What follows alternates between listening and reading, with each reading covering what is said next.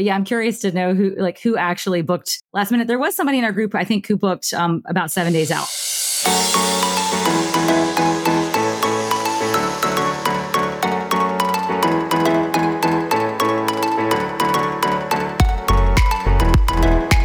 Welcome back, everybody, to this week's bonus episode of the DCL Duo podcast, brought to you by My Path Unwinding Travel. And it is just me this evening. Sam is battling a little bout of bronchitis in our household, so I'm hoping that she is well enough to record again soon. But today it will just be me solo, but that's okay, because I am joined by a fabulous guest, Leslie. So let me start by welcoming Leslie to our show. Welcome, Leslie. Thank you so much for having me. So for those of you not in the know, Leslie is the brains behind Trips with Tykes, a wonderful travel blog that Sam and I actually read from time to time and enjoy.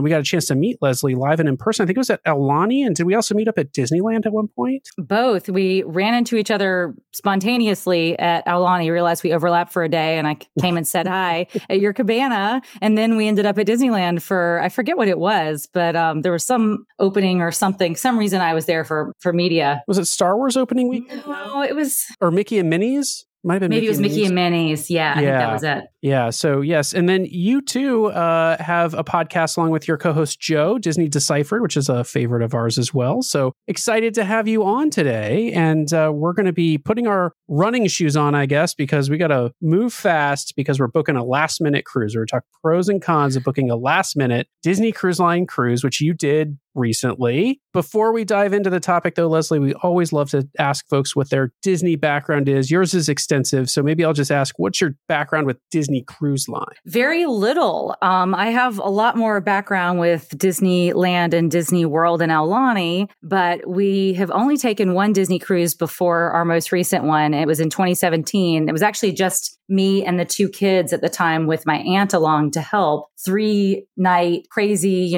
just Castaway Key and back, way too fast, especially with a toddler. And we've been wanting to do one for years, but COVID intervened. We actually had a booking initially for the summer of 2020 to Alaska that was not to be. So we kept rescheduling and booking different kinds of cruises. And then one of us caught COVID and we had to cancel one. I mean, it was just a comedy of errors. We have so many cruises that we canceled, but finally we made one happen for spring break of 2023. Nice. So 3-night in 2017, you said, so that must have been the Dream that you were on, or was it a different ship? It was the Wonder. Oh, the Wonder. Okay. Yeah. Yeah. Is it out of Port Canaveral or someplace else? It was. Okay. And it was just Castaway Key and back. And it felt way too fast. No stop at Nassau, just Castaway? Just Castaway. That's sometimes a blessing in disguise in our opinion. So that's great. That's what I hear. Well, so you decided to book a last minute Disney cruise. To find last minute here, how close to sailing were you when you booked this thing? Less than 60 days, but more than 30, if I'm remembering correctly. We had a cruise booked for Thanksgiving week of 2022 that we had to cancel because of COVID hitting the household. And we, at the time, didn't reschedule. Disney was wonderful. They let us actually just cancel, gave us a full refund, no questions asked. And we thought, okay, the next chance we get, we'll jump on it. And we delayed making spring break plans that year and realized, you know what? There's a cruise out of San Diego right during spring break week, which coincides with Easter for my kids being in Catholic school. And we live in San Francisco, very easy to get to San Diego. And we just jumped on it. Those San Diego cruises are so nice out here on the West Coast. I'm so disappointed that they seem to be dwindling here in the recent itinerary release. I'm still hopeful that with the addition of 2 more ships in the fleet, we might see something come back, because it was really nice to have that Wonder kind of permanently based out here on the West Coast. What made you decide, I'm 60 days out from a sailing and I want to do it? How did you decide to book a cruise? So we actually did have Disney Cruise booked again for Alaska for the summer of 2023. And we were just looking at pricing and value and what we wanted to get out of the Disney cruise. And we kind of kept coming back to, why are we paying so much money for this Alaska sailing on Disney when what we want to do in Alaska is Alaska? And what we want to do when we sail and pay the premium for Disney is Disney. So we we started looking at other cruise lines for Alaska. We actually ended up booking Celebrity instead of Disney for this summer, coming up soon. And then we were like, but we want to scratch the Disney itch. So how can we do that? And let's, we saw this chance that aligned with our schedule out of San Diego. And it was so much cheaper. We actually got the 5-night Disney sailing out of San Diego and the 7-night celebrity sailing out of Seattle for less money than we just were going to pay for the Disney Alaska cruise. Wow, that's amazing. The value for where you're going. So we encountered this a bit after we cruised in Norway. Wouldn't trade the experience for anything. It was fabulous. But I did think, we're spending most of our day not on board this ship. It's constant port stops. And so what am I paying for, to your point? Because the Disney price is a lot more expensive. Have you sailed other cruise lines before, or is this your first experience outside of Disney Cruise Line? My husband and I have sailed Princess, Celebrity. I sailed Carnival way back in the day. Sure. So we sailed a small ship in French Polynesia, or Fiji it was. And so we've done Seabourn as well. We sailed like a wide variety. We've kind of never done a cruise line twice, but we like Celebrity. My kids have not been on any other cruise line other than Disney. So this will be their first experience, not with the mouse and all of the kids options that come with that. So we'll see. But yeah, we definitely felt like we had some experience, but we were always booking cruises for the stops, not for the cruise itself, because we really like getting somewhere, like someone moving us overnight while we're sleeping and then seeing new cities. So the point of Disney to me seems different. Yeah, there's that sort of mentality of, is the ship the destination, or is the ports the destination? And I think when you start talking about places like Alaska, Europe, those sorts of places, the non-Caribbean, non-Mexican Riviera warm weather cruises, I think those warm weather cruises, the ship is the destination, because the beaches, they're nice, they're lovely. I don't want to discount any beach in the Caribbean. We've been to several that are perfectly lovely, but you're there for short periods of time and you want to see the ship and do the stuff on the ship. So yeah, I can totally appreciate that. We will, by the way, absolutely want to hear all about your experience on Celebrity with kids, because we sailed Celebrity ages ago now and have not been back on, but have heard such great things. I'd be curious how your kids find it. Speaking of which, so you, your husband, and sounds like 2 kids. You want to tell folks the ages of your 2 kids you're sailing with? Yes, my daughter is 14. She actually turned 14 on this cruise, which is going to be important for teen club purposes. Yeah. But and then I have a son who's 9, so a little bit younger than yours, I think. Nathan is 9. He'll turn 10 in November, but probably right at the same age. Yeah. Yep. Yeah. So I'll be really interested to hear what your kids think of Celebrity. All right, so you decide to book at this, something more than 30, less than 60 days out. Let's talk, you mentioned in your email when you wrote in, like, pros and cons. Like, what were some of the pros that you found? It sounds like price is a big pro here, although would be interested in your thoughts, because Disney cruise pricing tends to just go up over time. So you're paying kind of top dollar the further you get into the booking window. How did you feel about the price of that Disney cruise as compared to maybe what you could have paid on opening day? I don't know if you went back and did any sleuthing over what it would have cost on opening day. I didn't, see no evil, hear no evil. There you go. But it didn't seem that bad. I'm trying to remember exactly what it was. I feel like, so for some reason, like 5,000, high 5,000s was kind of about where it was for a 5-night cruise. So It didn't shock the conscience. I mean, the sailing we were on for Alaska for the 7-night cruise was 14 for a balcony cabin. So it was quite a bit more on a per night cost. And it did seem like, I was surprised because it was an Easter weekend cruise when it started. And it's the only ship that's sailing out of California. And there is a ridiculous amount of money and budget that a lot of people in LA and San Diego and San Francisco have, and they're willing to pay top dollar for Disney. You see this in the Disneyland hotels and the price escalation that's happened there. So I was really surprised. I thought it was actually quite the value. It ended up being quite a bit cheaper than Aulani. And that was surprising to me too, because we've gone 5 times to Aulani, and I just don't feel like they're returning as much for the price. And so this felt like a value in comparison, which is ridiculous to say. Yeah. But, we've been used to paying that for Aulani, especially with post-pandemic pricing, which just got out of control. Yeah, I'd tell you that post-pandemic pricing actually drove us to just become owners at Aulani, because then it's like, okay, the money is sunk and we can go for a week and I don't have to look at the ridiculous hotel bill. But yeah, all the Disney properties have just gone up, up, and up. And I recently had the experience, to your point about the difference from the Alaska cruise to the San Diego cruise.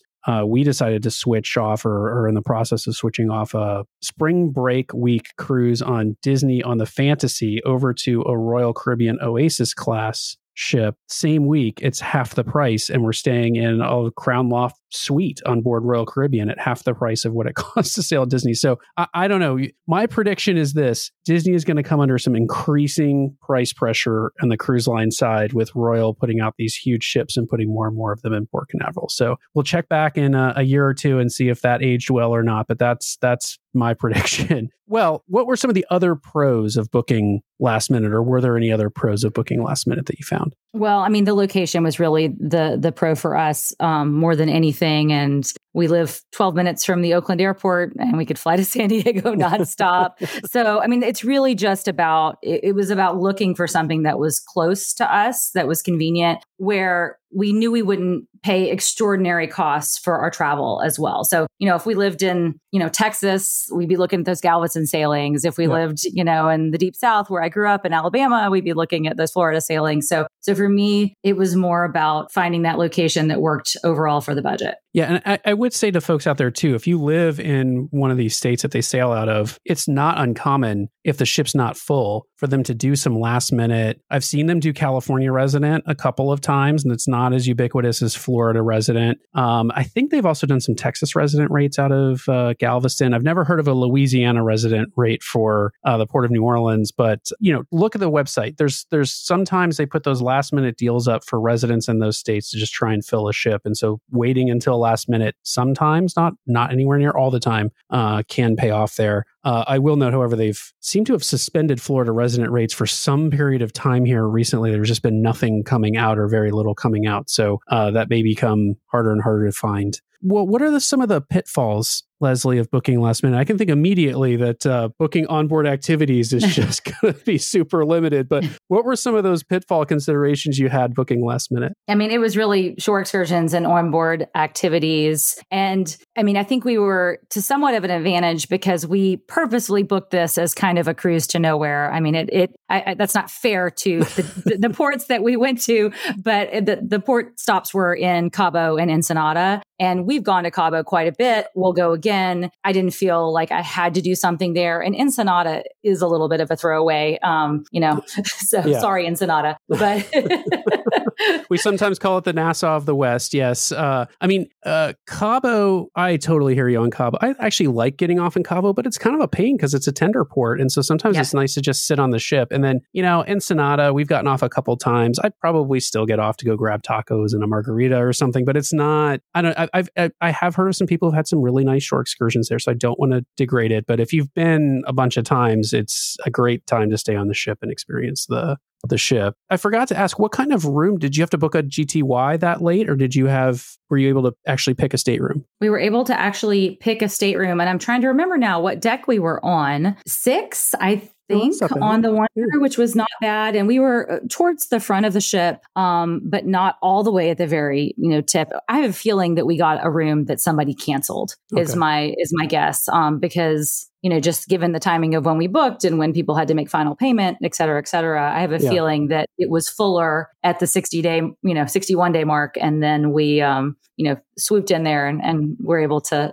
get in. So, but yeah, I mean, the cabin was great. And we did have, we just had a porthole. We didn't have a balcony because we just didn't think that we needed it for that cruise. And I'm glad actually we didn't pay the extra money for the veranda because it was actually pretty chilly. San Diego doesn't get very hot a lot of the year, and you can have a heat wave, but in April, it's often high 60s, low 70s. And when the ship is moving, you got a breeze, and so we just didn't feel like we needed it. And in fact, it got hot by the time we got down to Cabo, but Ensenada was quite chilly as well. We didn't feel like we missed out on having the veranda, and we saved a lot of money that way. Ensenada is like a half-hour car drive from San Diego. So whatever weather you're getting in San Diego, it's not going to be too much different in Ensenada. And we found the same thing, like sea day from San Diego down to Cabo, cold. It wasn't until we got to Cabo that we got decent weather. And then we turned around and started heading back. And about halfway through the next day, it was kind of turning cold again. So yeah, those Mexican Riviera cruises can be a little hit or miss in the springtime in terms of the weather. But good to hear you got a pick of room. It's another good tip buried in there, by the way, which is if you're looking at last minute cruising, it's not a bad idea to wait until the pay in full date and just kind of see what happens the day after, because that's when a bunch of people are going to either move a cruise or pay for a cruise. and then some inventory might open up last minute. What did you end up being able to book? Yeah, we did.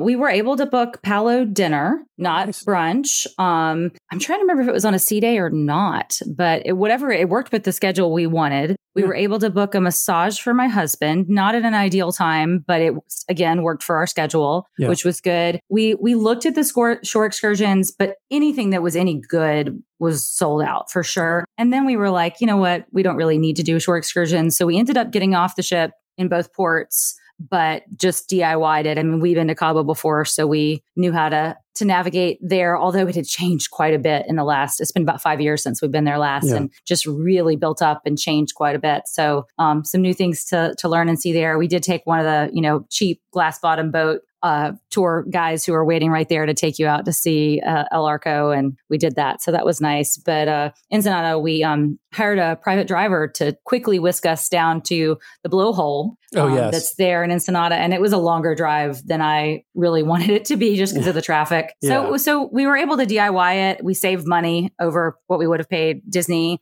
Although I did find that the shore excursions were not as marked up as I feared. And I'm seeing now that I'm currently booking celebrity shore excursions that other cruise lines can have much bigger markup. So I guess I'm grateful for that. Yeah. I find the only way to avoid some of the markup is just book direct, but that doesn't always work in your favor either. We're actually in Cabo. We're going to Cabo in November on a Disney cruise for Thanksgiving week. And we've been looking at resort day passes. And I'll tell you, the day pass at a resort down there is about what I have to pay Disney to get me to the resort for 4.5 hours, right? The only difference is I get a full day, but I still then have to pay for the transportation in some way to get there. So I share your observation that the port excursions may not be so overpriced as we tend to think they are, at least some of the time. What else, Leslie, did you find to be kind of were there any other issues you encountered kind of booking last minute, or any pro tips that you have for folks looking at that? I mean, it really went quite smoothly all in all. And I was grateful to see that. I mean, I don't think I would do it for a cruise where I really wanted to score some of the most popular shore excursions. Like the cruise we originally had booked for November of 2022 was actually a 7-night Mexican Riviera sailing. So it went all the way down to Puerto Vallarta. And there's a really popular, I don't know if you've done it, the Las Coletas Hideaway that everybody wants to be on down in Puerto Vallarta. And I had snagged that for our November sailing. It sold out instantaneously. And I had managed to snag that. So I'm not sure that I would necessarily book that kind of a cruise if there was something I really wanted to do and there was really no other way to easily book it. But it worked out, especially for sort of these cruises where you don't care as much about the ports. I highly recommend trying to snag something, especially if you have the flexibility to travel at an off time. I mean, we don't, because I have a daughter entering high school. So we are now firmly tied to the school schedule. Yeah. But if we were not, I'd be booking last minute Disney cruises as early and often as I could, because I love to find any excuse to travel and fit it in. So for those of you who have young kids who are like elementary school, not even yet in elementary school, preschool, just do it. And I'm grateful that we did as much travel at that age as as we did, but we should have done a few more Disney cruises then. This year might be the last year we felt like we had the flexibility to just kind of yank our son out of school and take him on a trip. I guess we're doing it next year with the very end of the school year for him. But I always thought first and second grade, there's nothing that can't be made of at that point. So I'm not too worried about it. It's interesting because we just had a couple on not long ago who booked their cruise like 31 days out. And so now I'm trying to find, if you're out there and you've booked later than 31 days, I would love to hear how close you can get to a Disney cruise before they won't let you book any longer. I don't think you can walk into the port and get on the ship and be there, but I'd be curious how far out you can book a Disney cruise before they'd say, nope, no more. We can't take your bookings. There was some conversation about that actually in our Facebook group. Some people were maybe I just want to have some friends join, and it's either 3 days or 5 days. I can't remember because there's a list that has to get submitted, I think, to Customs and Immigration. But yeah, I'm curious to know who actually booked last minute. There was somebody in our group, I think, who booked about 7 days out. Wow. So, but they were local. They were right there in either San Diego or Orange County or something like that. Well, I'm not sure. When you got on board the ship, did you ask about availability for anything? Because my perception, aside from shore excursions, I really don't think they hold back too much inventory on shore excursions. But for things like Palo and the spa, I mean, it always seems like the spa is trying to entice people in. So, if you can't book your massage at 100 and, whatever days out, I don't think that's the end of the question. I think when you get on, they've probably held back a bunch of inventory for onboard booking. But did you ask anything like about maybe your Palo brunch or anything like that to see if you could get in? We did. So we actually ended up boarding quite late. And the reason was we were staying at Hotel Del Coronado, which is a lovely hotel in San Diego that I've always had on my bucket list. So we wanted to maximize our time there. And so we booked purposefully a late boarding time because at that point we were happy with what we had secured. I don't love like adjusting on the fly. I like having a plan and an itinerary and going with it. So I felt happy with what we had done. And then actually, so we didn't inquire about any of the shore excursions or anything like that, but we did go check in with Palo a little bit later in the cruise, and there was tons of availability at Palo. And I actually was surprised. We were able to get a brunch reservation that we ended up not doing just because it didn't work ultimately with our overall schedule. We were able to move our dinner reservation to a better time. So there was a lot of, and then when we dined at Palo, it was only half full. I was very, very surprised. And I think it was in part because of the type of cruise we were on, the length. And I think it was a lot more families because of it being that Easter weekend cruise and a lot of parents of young kids who didn't want to leave the kids for that long of a dinner. So I think that may have been a little bit of a unique situation, but I mean, there's certainly other cruises where this kind of thing is going to be replicated. So it was far easier than we expected. Yeah, every time we've had Palo brunch in the last year or so, I've always like, it feels like there are tables available still. So just highly, highly encourage, like, don't view it as, oh, I didn't get whatever when I was doing my pre-booking, or if you book last minute, I can't get it. We know they are holding back some amount of inventory for onboard booking so that folks who get on the ship and are like, I never even knew there was a Palo, they can get a seat there or get a dinner there. Yeah. Dinner seems to be really easy to get because it happens every night of the cruise. Brunch is the wild card because it typically only happens on sea days with, a few exceptions here and there.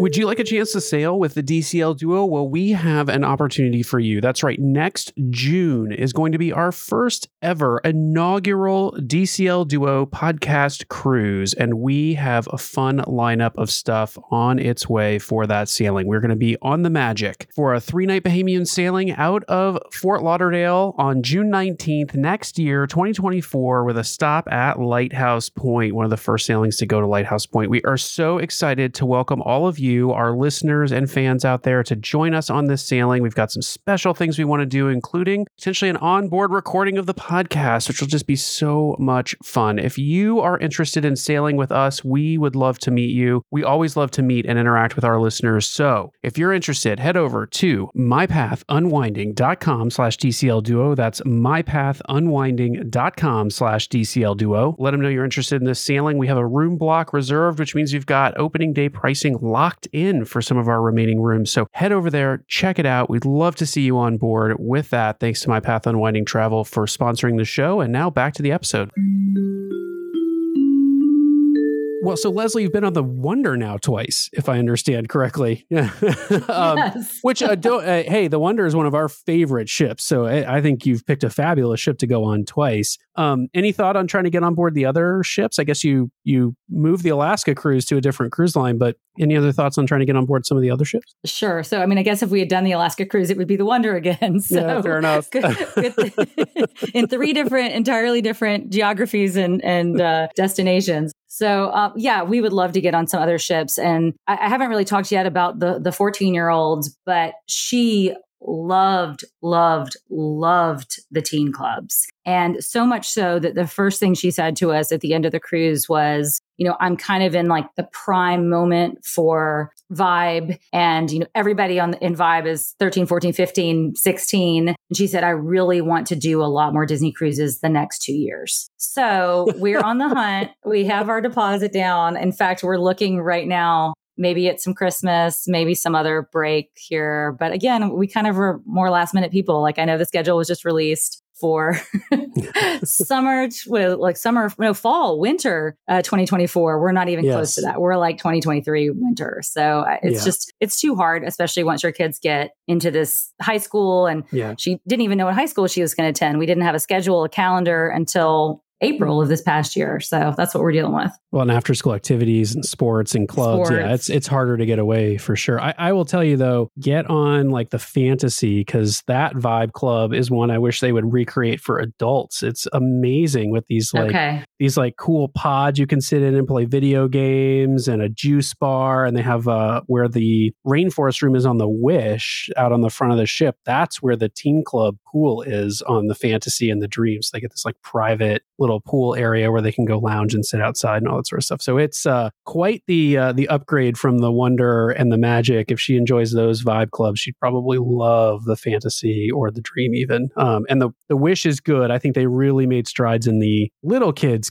club, the one that your son would probably go to. The teens clubs were nice, but I just didn't feel like they were a significant upgrade to what they had on the dream and the fantasy. So yeah, definitely get her to check those out. I will. That's really good to know. One of the ones we're looking at, I think, is the fantasy that we've been sort of batting around for a couple of months. So we'll finally pull the trigger and make one of these bookings one of these days. But honestly, it wasn't as much about the physical location or the offerings in the club itself. It was about the other kid for my daughter. Like, she's super social and she wanted to meet other kids her age. And then they, her 14th birthday present, which she got on the cruise, was a cell phone. So she was then, able to use the cell phone and the DCL app to communicate with people or text with people and meet up. And it was great. There was just a huge crew of them, and they were all very good teenagers, I have to say. Like, they would go do their thing all day long, and then they would come back and meet their families at the appointed times for like dinners and shows and things like that. So it was a really great group of kids all in all. And she made a lot of friends. They have a group text that they still are on now. Nice. What are we, three months later, that they all still stay in communication all around the country. So very impressed by that. Yeah, it's so fun to watch. It's been fun to watch our son grow up with on Disney Cruise Line, and how he has evolved, like, from going to the club and staying in the club to, we've given him the freedom now to check himself in and out, and he messages us where he's headed, and makes friends, and they go explore the ship together. It's nice to see that level of independence. It'll be interesting when we finally hit the days it starts, like you're starting to hit, where it's like, and we've heard this from guests on the show, I don't see my teenager except at dinner. They're up, they have a curfew, they come in, they go to bed. I see them at dinner time, and the rest of the time is kind of adult time for us. So yeah, it's an interesting age to hit, I'm sure. Well, Leslie, I'd be remiss, because you have such a wealth of Disney experience outside the cruise line, at least not asking you a bit of your favorites from the rest of the Disney experience. So let me start with one of our favorites. It's the closest we can get to Disney Cruise Line on land, which is Aulani. Any pro tips for folks headed to Aulani? I know you've been quite a bit. I think you said 5 times in the last year or so. So yeah, pro tips for folks heading to Aulani or thinking about doing an Aulani vacation, aside from go, because once you're there, that is a resort that just sells itself. I'll tell you what, once you're there, it's amazing. But yeah, any pro tips you have for folks visiting Aulani? Sure. Well, let me first clarify. It's 5 times in my life, not 5 times okay. a year. I don't have that kind of vacation time. My husband works as an attorney at a big law in San Francisco. There was no way he would get that kind of time off. So in any event, but we actually went for the first time when I was expecting my 9-year-old. That was our first trip. And that was only about a year after Aulani opened. So it was very early on. They were still building the final phase of the resort. They didn't have the spa and that whole adults pool area, which I know, which now I guess is an adults pool, but there you go. So, advice for Aulani, it's really extraordinarily expensive right now for a lot of families, but a lot of Disney fans want to get that taste. And so I really recommend, if you're constrained by budget, as we all are, book a shorter stay at Aulani and only stay on the resort for that period of time. Do everything there is to do. Get your value maximally out of that, and then hotel hop to somewhere else, either on another island or in Waikiki. There's a lot of inexpensive timeshares or just utilitarian hotels or VRBOs, something like that. So I really do think the price has gotten out of control and made it out of reach for a lot of families. You can save some money with DVC rentals if you aren't a DVC member, but they're sometimes hard to get at peak times, depending upon your schedule. So I think you need 3 nights to really take maximum value out of it. If you can do 4, all the better, but don't plan to take a lot of excursions, because I do see a lot of people going for like a week or 10 days, and then they have left the resort for the full day. And unless, you're printing money, it's just not a great value. And this was a problem for us actually, because we loved Aulani so much. We would go and we'd never leave the resort. And then we were like, we've been to Oahu 3 times and we've never seen anything other than the Honolulu airport and Aulani Resort.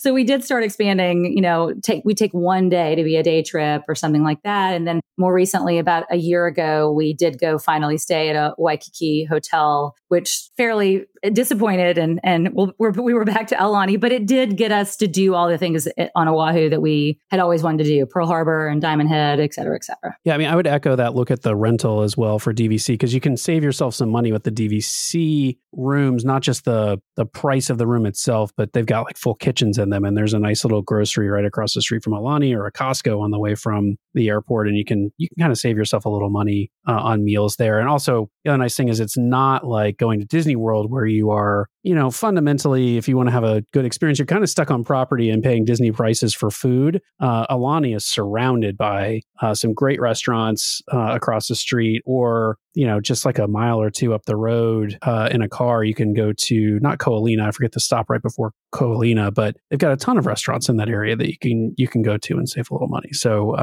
yeah, those are great tips, Leslie. Disney World, that vacation seems like it's out of control, not just from price, but complexity. Any big pro tips to unlock the Disney World vacation? Because we're in the middle, well, not in the middle. We have planned one. We've got one later this month. We've got a Whirlwind Star Cruiser Disney World Disney cruise for some friend's wedding in Orlando. And I'll tell you what, juggling all of when do we have to be up at midnight to do this stuff, and everything has been a nightmare. I don't know. Are you feeling like it's gotten so complex and so expensive that it's really gotten itself out of reach, or any tips you have? I mean, it has gotten so complex, and anything I say here now is going to change, and we know that there's going to be changes coming to Genie Plus probably at the turn of the new year. And, it's already so complex, and they've added this extra layer of complexity recently by having different prices for the different parks. Genie Plus, I mean, oh my gosh, but it is a lot. I mean, if you guys go to Disneyland, so you have the base level of knowledge that you need. But I mean, for me,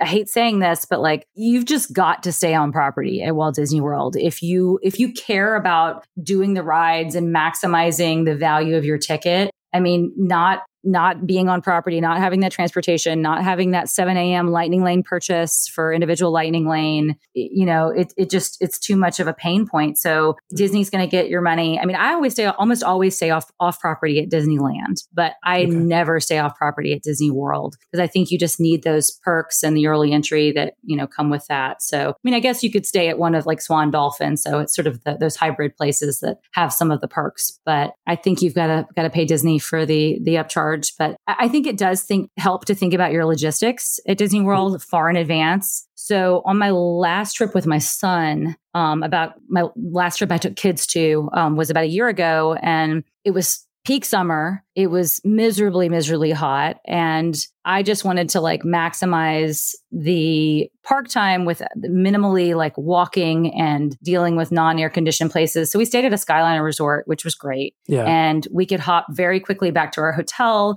We could go easily then to Epcot or Hollywood Studios in the afternoon super quickly without getting too hot. So, I mean, we got hot because it was late June. But I think about those logistics. Like, if you have young kids, you're going to spend a lot of time at Magic Kingdom, Monorail Resort. So think about what you want to do and get out of. I think that does help minimize the pain a lot. But I agree with you, Brian. It's a lot of work, and Iger's gotta make some changes, make this not be quite so painful. I think it's starting to show. We heard at Disneyland this past weekend when we went, or I think it was this past weekend that we went, and we heard from a cast member that like the hotels, he could book cast member rates, any resort, any level, including club level, any room category available. And, that park attendants seem to be sort of way down this summer. And we're hearing the same thing about sort of Disney World, that park attendance seems to be hurting a little bit. So it may be that the complexity and the costs have finally kind of come around to bite Disney a little bit. And we may see some more, we've seen lots of discounts, I feel like. I feel like I'm seeing more discounts come across my email for pass holders and Visa card holders and DVC members and all this sort of stuff. So maybe it will start to abate a little bit.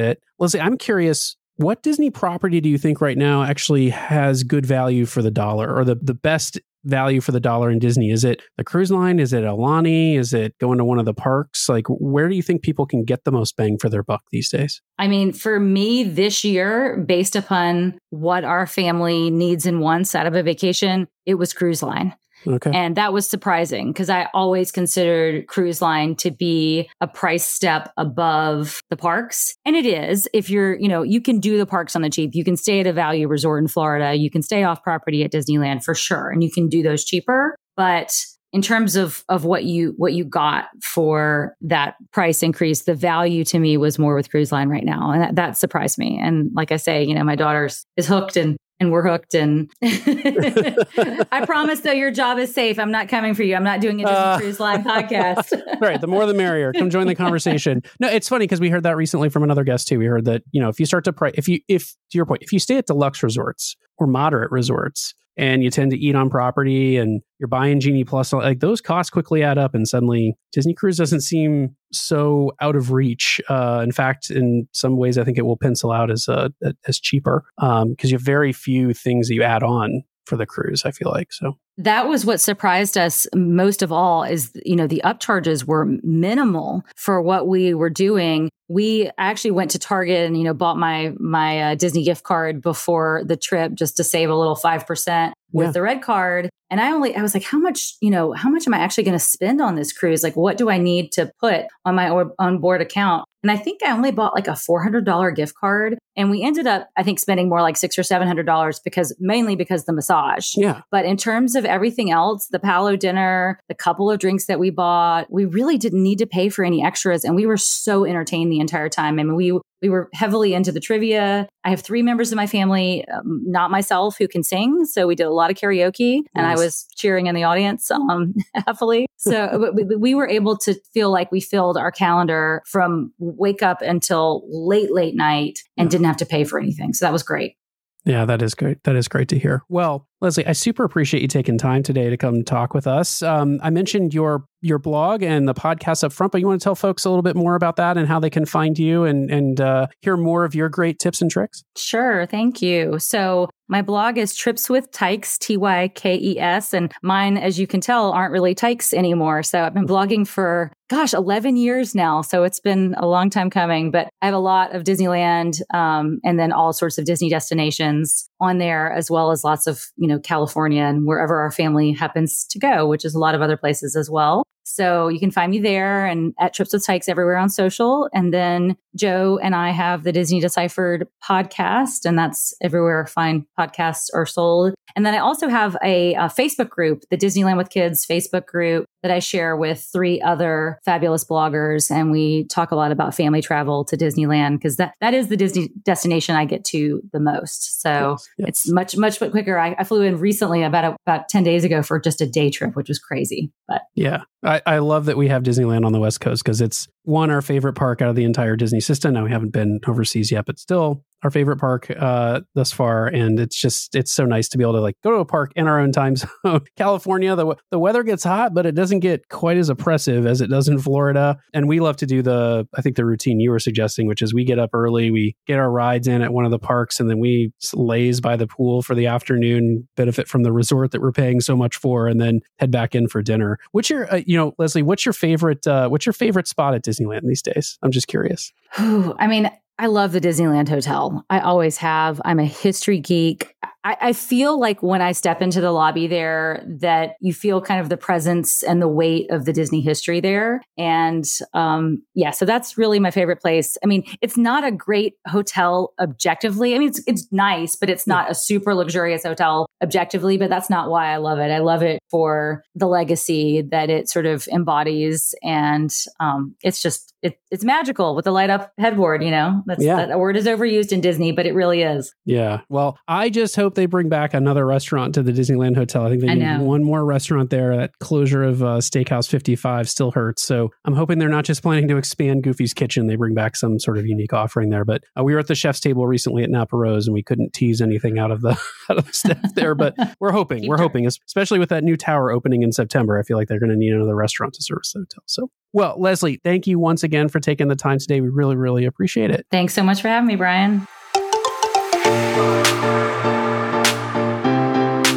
A big thank you to all of you out there for listening this week. We really, really appreciate it. Please be sure to subscribe to the podcast so you can keep getting great content from the DCL Duo each week. We'd also love it if you'd head over to Apple Podcasts and leave us a 5-star review. If you hit those 5 stars, that's great. If you leave us a written review along with a 5-star review, we will be sure to read it on the air at the end of one of our main episodes. If you're hovering over anything less than 5 stars, we really want you to reach out to us so we can take your feedback. Best way to do that, head to dclduo.com to find all the ways to connect with us. It links to our podcast, our vlog, our blog, has all the ways you can connect with us on social media, has our Etsy store where you can find our fun beach bags and magnets that we designed as enthusiasts of each of the Disney Cruise Line ships, has a link off to our Patreon if you'd like to help support the show. We really, truly appreciate each and every one of our Patreons for helping to support the show each and every month, has a link off to our show sponsor, My Path Unwinding, where you can get more information about booking a fabulous vacation, which also really helps to support our show. All the things are there, including a way you can sign up to be a guest on the show if you'd like to share your Disney Cruise Line experience. Most importantly, you can always email us at dclduo@gmail.com if you'd like to connect with us, or you can call our voicemail line if you'd like to leave us a message. We love to include the voices of our listeners in our show. Just dial 402-413-5590. That's 402-413-5590,